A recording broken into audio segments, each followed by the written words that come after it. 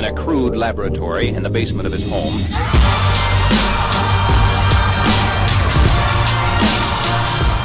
And welcome to the CEO Radar Podcast. It's your host, John Mayetta. Thank you for tuning in.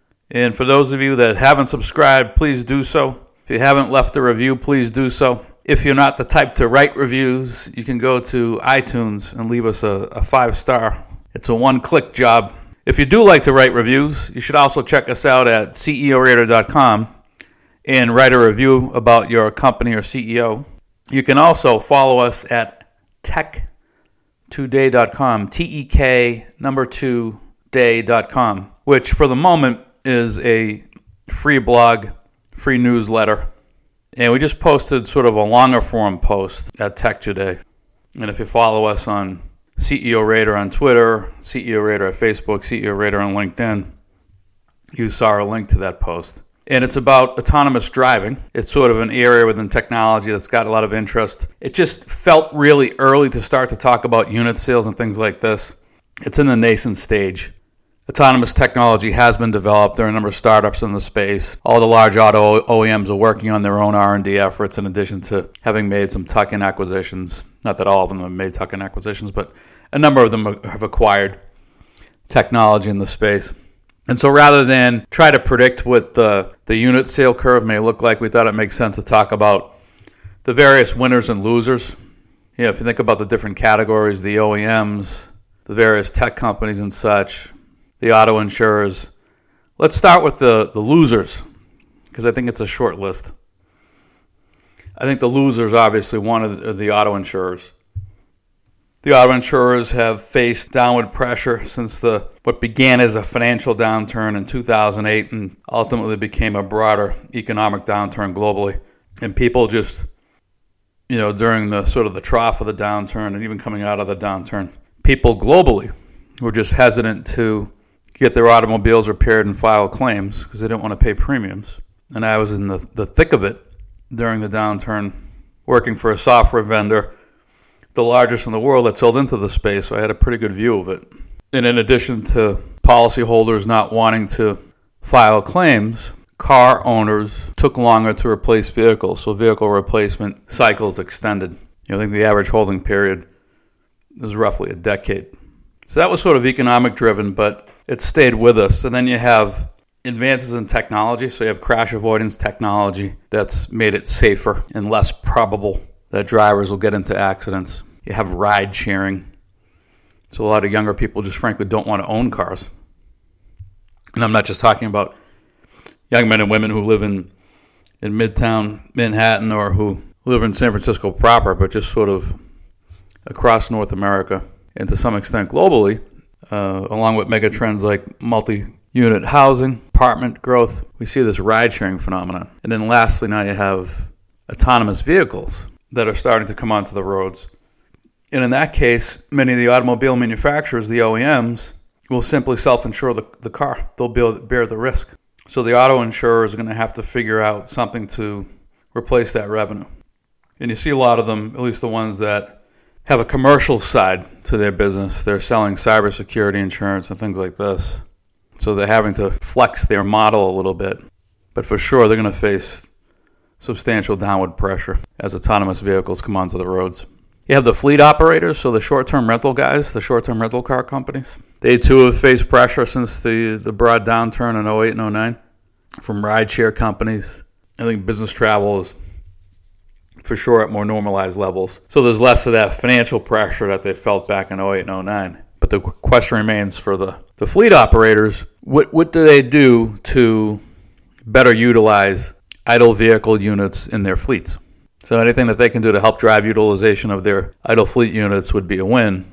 They could do ride sharing. Some of them are. We've seen some acquisitions in that space. Food delivery. We've seen a lot of food delivery startups. Uber has played there. Why can't the rideshare companies? I think why can't the fleet operators? I think what the issue will be for the fleet operators is it's going to require a DNA change at the top. A lot of these companies just aren't the most creative entrepreneurial enterprises, no pun intended. They're going to have to make some changes at the top in order to flex their business model, in order to adapt to some of these mega trends that are changing the economy.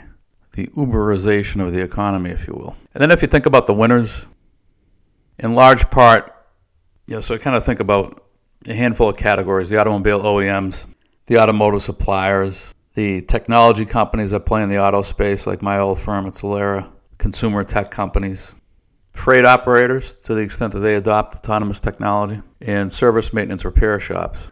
So I'll kind of touch on all of these. But I think I want to spend the most time talking about consumer technology, because I think the way this is going to shake out the autonomous vehicle space, steady state, I think it's going to look like mobile phones, steady state. Mobile phones isn't quite there yet, but I talked about this a few podcast episodes ago when I said that, smartphones are essentially ubiquitous. And now it's a function of adding the artificial intelligence layer, the AI layer, to the phone. Like that's the next iteration of the quote-unquote smartphone. And I made the case that without that intelligence layer, that AI layer, the smartphone is essentially a dumb device.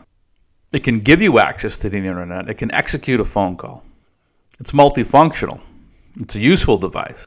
But you can't exactly have a natural language conversation with it. You can't execute seamless voice queries with it unless you sort of have AI baked in. And the case I made is that Google and Amazon are well ahead of Siri in the AI case on the phone. Just AI in general, whether it's a phone that we're talking about or the in-home devices. This extends to the car. And so what I talked about in the report that we published was that if you assume some baseline level of competency around autonomous vehicles, so the camera technology, the sensory technology, let's assume that at some point in the not-too-distant future, all the major automotive OEMs have similar autonomous capability in terms of efficacy, accident rates. And maybe the way this shakes out is some OEMs really kind of blaze a trail, like Waymo is doing, the Alphabet unit, and perhaps those OEMs who are way at the back of the pack, who are lagging, lease the autonomous technology or buy the autonomous technology from the leaders. So maybe the way it shakes out is, and I'm just making up numbers, but maybe half of the OEMs have built their own and the other half kind of leases. I think we may see partnerships amongst the OEMs, some joint ventures where they pursue elements of autonomous platforms together and share the costs and share the upside. So let's assume all that takes place and we have sort of baseline autonomous capability. What then is the differentiator? Who's going to win? And I think it comes down to personalization. You could put that under the umbrella brand equity or brand power of the brand. But at the end of the day, it's personalization. And some of that may be the design of the vehicle, the design of the shell, the visual piece that we see. Some of it may be the design of the interior. But if we sort of hold that equal for the playing field, I think it's going to be personalization, whichever automobile OEM and their partners that best personalize the vehicle, those are the entities that are going to capture the most value within the value chain. And from where I sit now, it looks like it's the AI companies, it's Google and Amazon in particular, that have the best opportunity to do that, because their AIs allow for personalization and portability. They're in the home, they're on the phone, and they'll be in the car, right? So you're going to need some sophisticated intelligence, AI-driven intelligence, in the vehicle to enable that passenger to pursue whatever activity he or she wants while in the vehicle, to personalize that experience. Whether it's a leisure experience with video and audio, movies, music, what have you, or whether it's more of a, that could be the commute one day, the commute the next day could be more of a productivity-oriented commute, where the passenger is sort of, the example I wrote about was passenger having a Google Plus or a G Suite Hangout call on an in-car display made by one of the display manufacturers.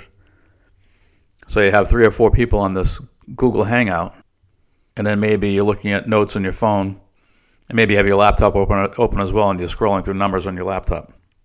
And all this is enabled and powered by AI. And I don't want to say AI that integrates seamlessly, because integrates It just sounds old and heavy. The phrase I use is connectivity. And not connectivity the way you would talk about it in the 1990s, but connectivity in the sense that it may be something as simple as wirelessly powering your device in the car.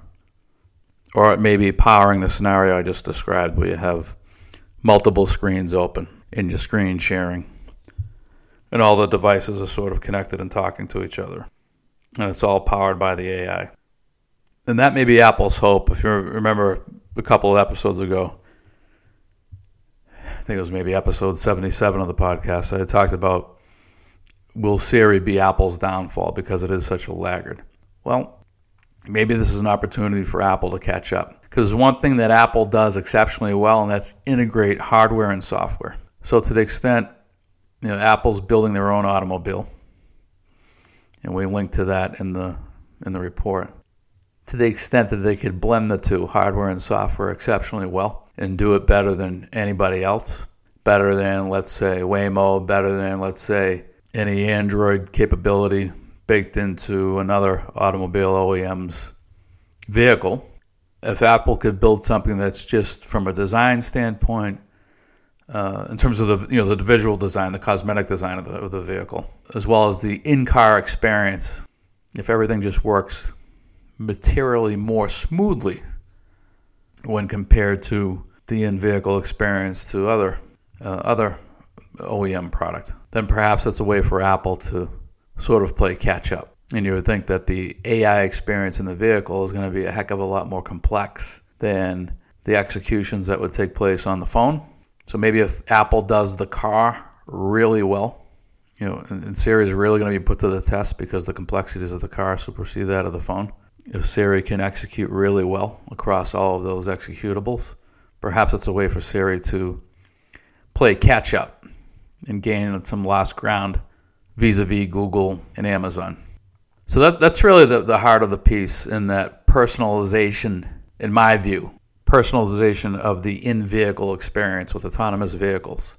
Those participants in the value chain who best enable personalization are going to capture the most value in the value chain.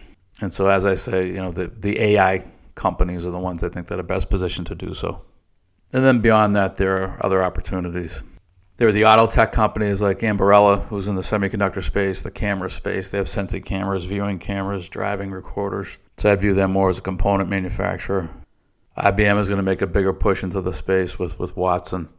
They have roughly $5 billion of auto-related revenue today. Nuance, one of the ones I got to know back in my banking days, they have speech recognition in the vehicle. So I think they're at risk, the speech recognition guys, IBM, Nuance. But there's also opportunity there. They're already in the car. So if they can leverage their footprint in the vehicle, I just think there's a lot of opportunity if you're already in the vehicle.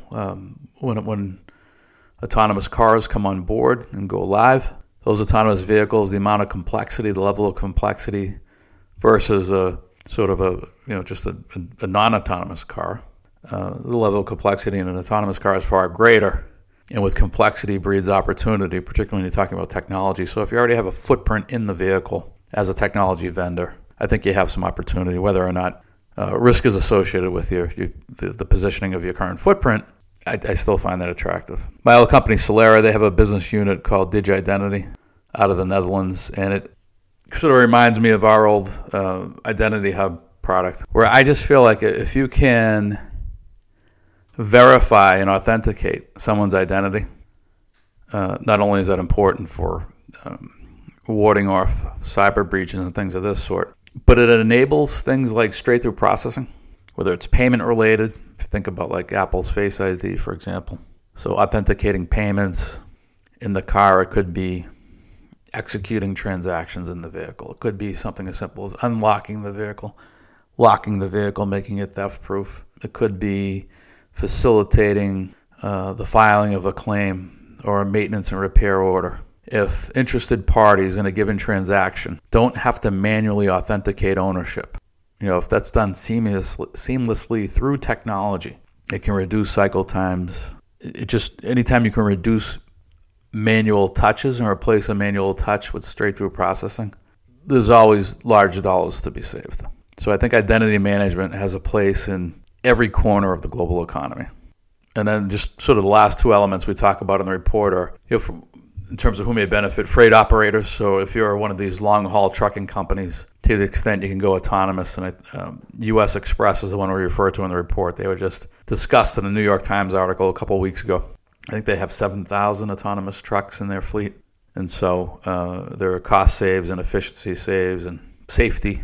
And then service, maintenance, repair shops, when you think about autonomous cars, the knowledge bases that service, maintenance, repair shops are going to be required to have in order to effectively and efficiently repair an autonomous vehicle. So as I said earlier, the complexity associated with an autonomous vehicle is much, much greater than a vehicle that's not an autonomous vehicle. And so therefore, these service, maintenance, repair shops that can quickly, effectively, efficiently repair autonomous vehicles or maintain autonomous vehicles are going to win the lion's share of the business.